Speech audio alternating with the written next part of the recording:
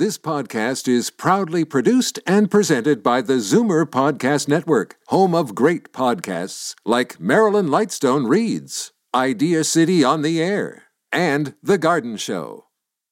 You're listening to the Zoomer Week in Review, brought to you by CARP, a new vision of aging. Support CARP with your membership today. Visit carp.ca.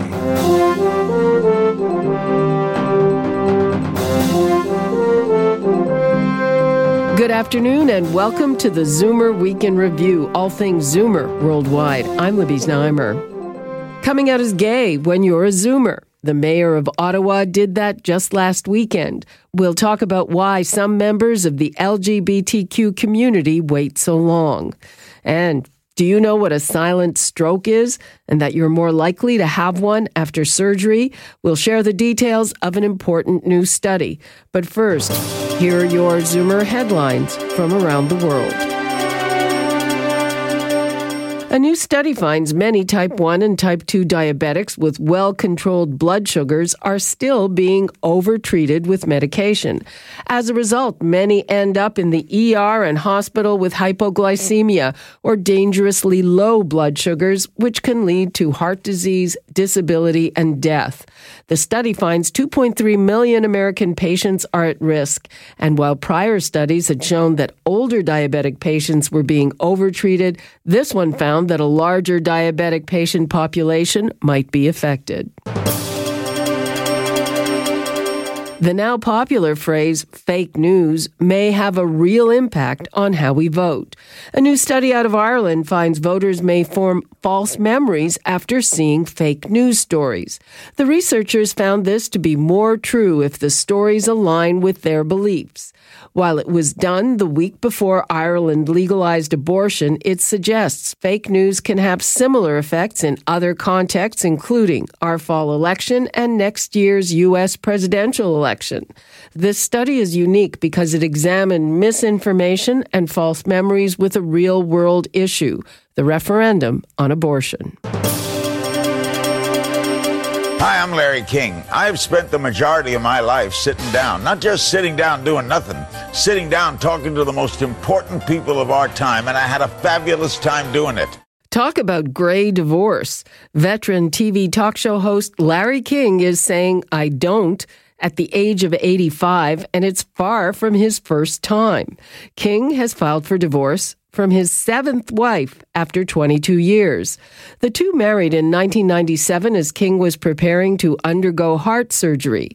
The couple filed for divorce in 2010, but later reconciled.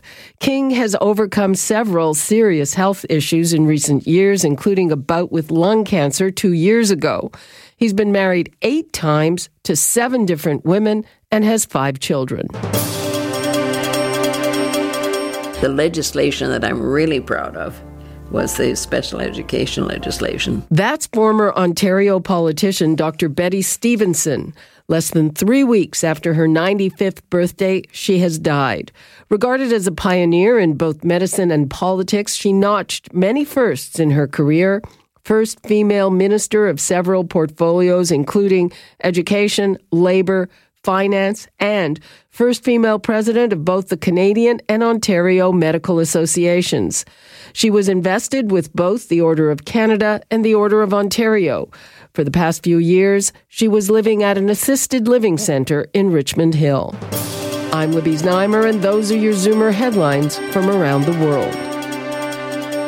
I should have done it, decades ago. I've had people shout out, come out of the closet, Jim. And I sort of pretended I didn't hear and waved to them. And I thought, what am I holding back? Probably, I knew when I was maybe 17, 16, something like that. That's Ottawa Mayor Jim Watson after he came out as a gay man just last weekend at the age of 58. There's no question the LGBTQ community is more accepted now than when he was a young man. But there are still many reasons people delay acknowledging their sexuality, spouses, children, or religion, to name a few.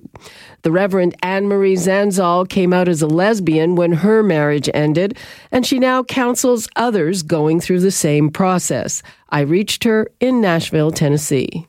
There are a lot of people that come out later in life. I applaud him for his tremendous courage for doing it.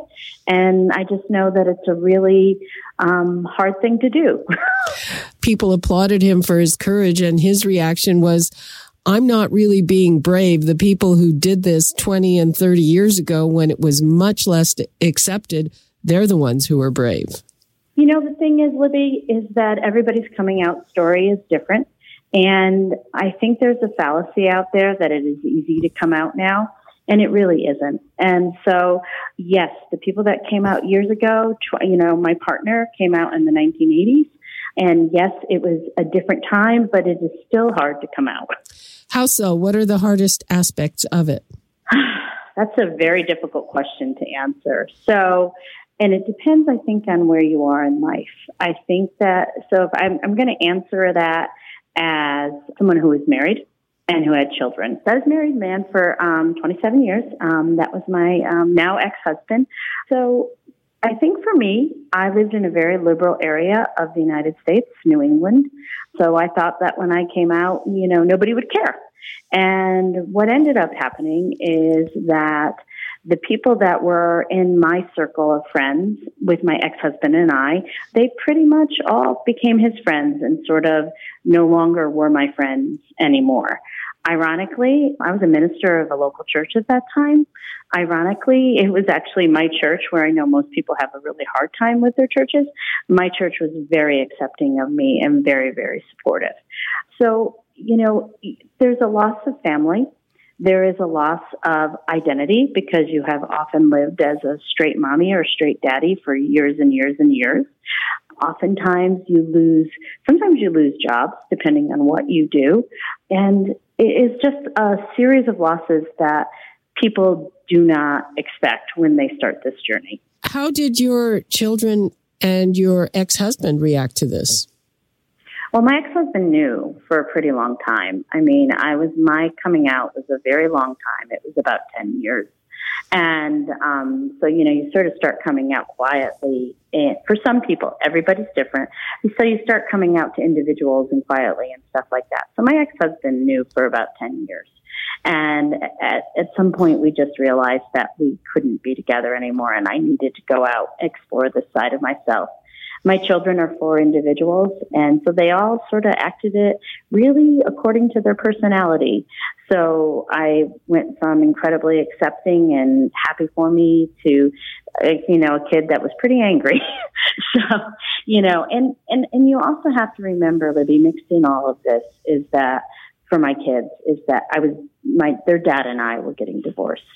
And especially for my 20-somethings, that was very hard because they had known us just as a couple, and to see their mom and dad get divorced when they were 20 to 25 was pretty hard for them. Now, the mayor of Ottawa was not married, not in any heterosexual relationship. So what would the obstacles be for somebody in a position like that?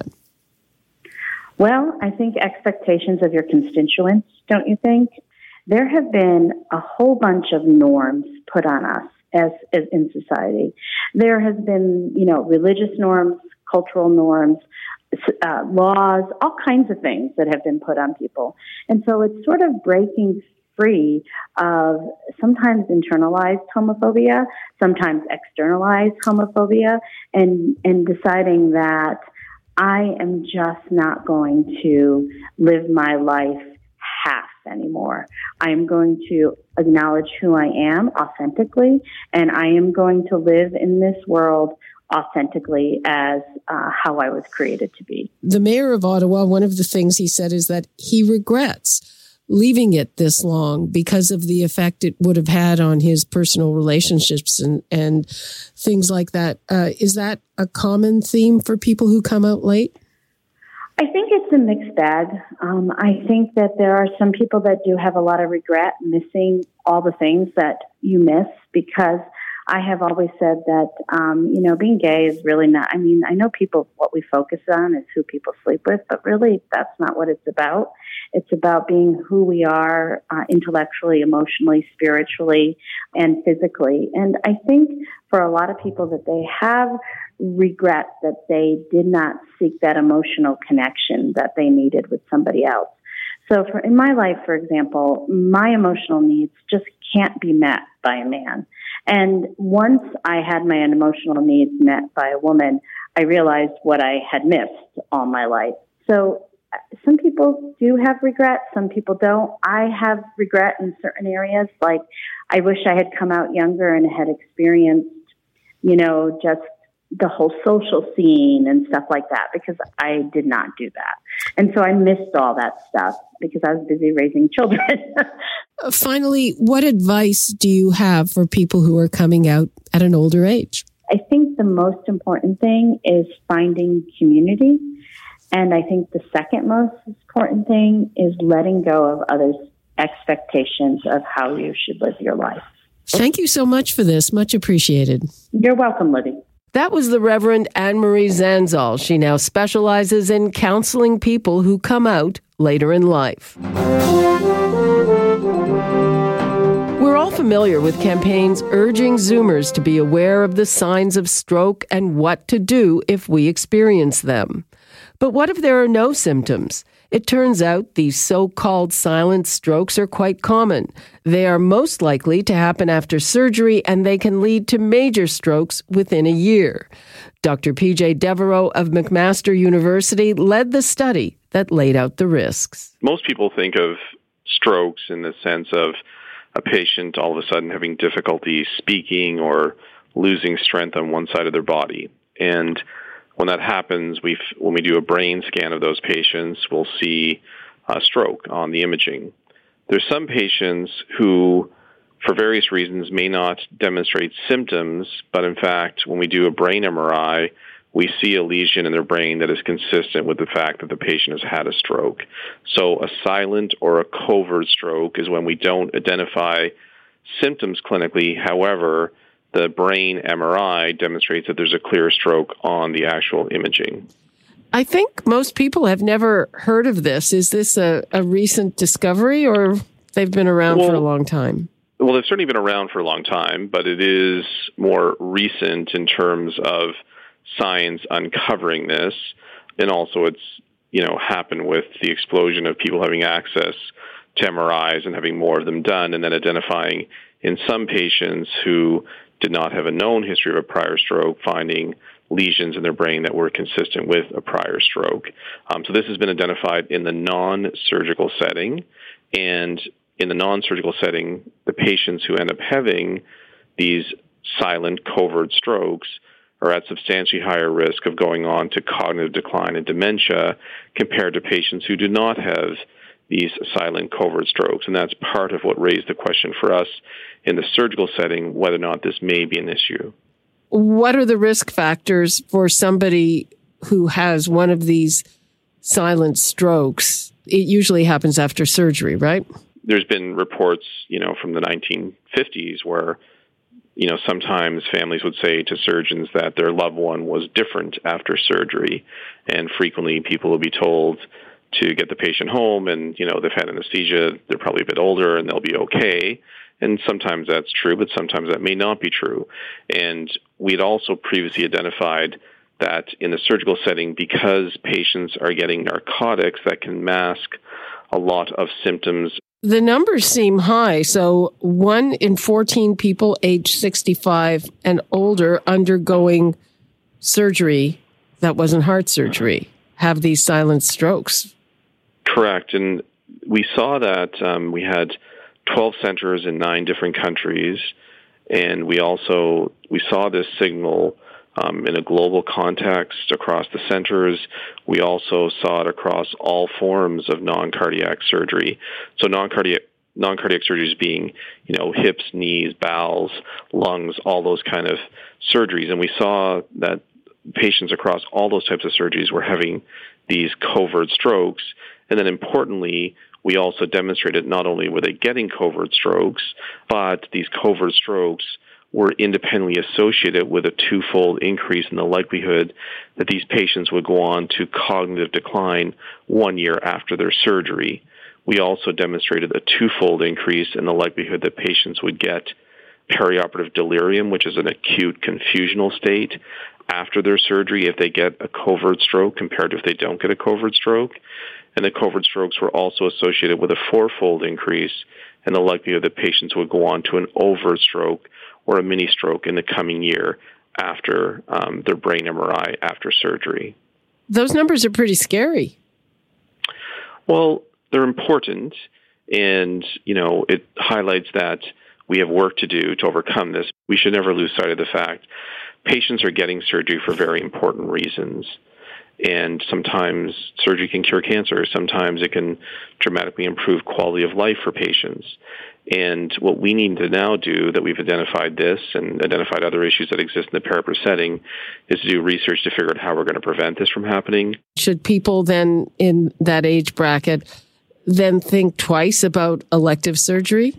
Well, people should always rationally consider the potential benefits and the potential risks of surgery, and they have to weigh that to make an informed decision of whether or not surgery is appropriate for them.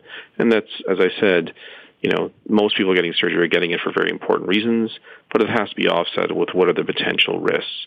And most importantly, what it means is that those of us doing research need to actually figure out, once again, how we're going to prevent it, how we're going to better manage it, so it doesn't end up becoming a big issue for patients. What about the risk factors for it? Are some patients more likely than others? Yeah, so we've not been able to identify yet what are the key risk factors for getting these silent covert strokes in the surgical setting. We have further analyses to do to try to better understand that, and we'll be undertaking further research to better understand it. But the one thing that does appear clear, as with all of our research, is that it increases with advancing age. Is there anything that the patients themselves can do to mitigate this? Certainly doing things like ensuring that people stop smoking as soon as they can, and definitely smoking as soon as they can prior to their surgery, that they have good management of their diabetes, good management of their blood pressure, and also that their lipids are well under control, are probably rational things that will help with this patient population and help minimize the risk of this around the surgical setting. That being said, we need a lot more research to better understand how to explicitly target this, and that's, as I said, the next steps that we'll be undertaking in our research program. Dr. P.J. Devereux, thank you so much. Thank you. That was Dr. P.J. Devereux of McMaster. His study on silent strokes was published in The Lancet. And that brings us to the end of this edition of the Zoomer Week in Review. I'm Libby Znaimer. Thanks for joining me today. Be sure to come back next week to stay up to date with all things Zoomer worldwide. You've been listening to the Zoomer Week in Review, produced by MZ Media Limited. Executive producer, Moses Znaimer. Produced by Christine Ross, Michelle Saunders, Paul Thomas, Faz Kazi, and Justin Eacock. This podcast is proudly produced and presented by the Zoomer Podcast Network, home of great podcasts like Marilyn Lightstone Reads, Idea City on the Air, and The Garden Show.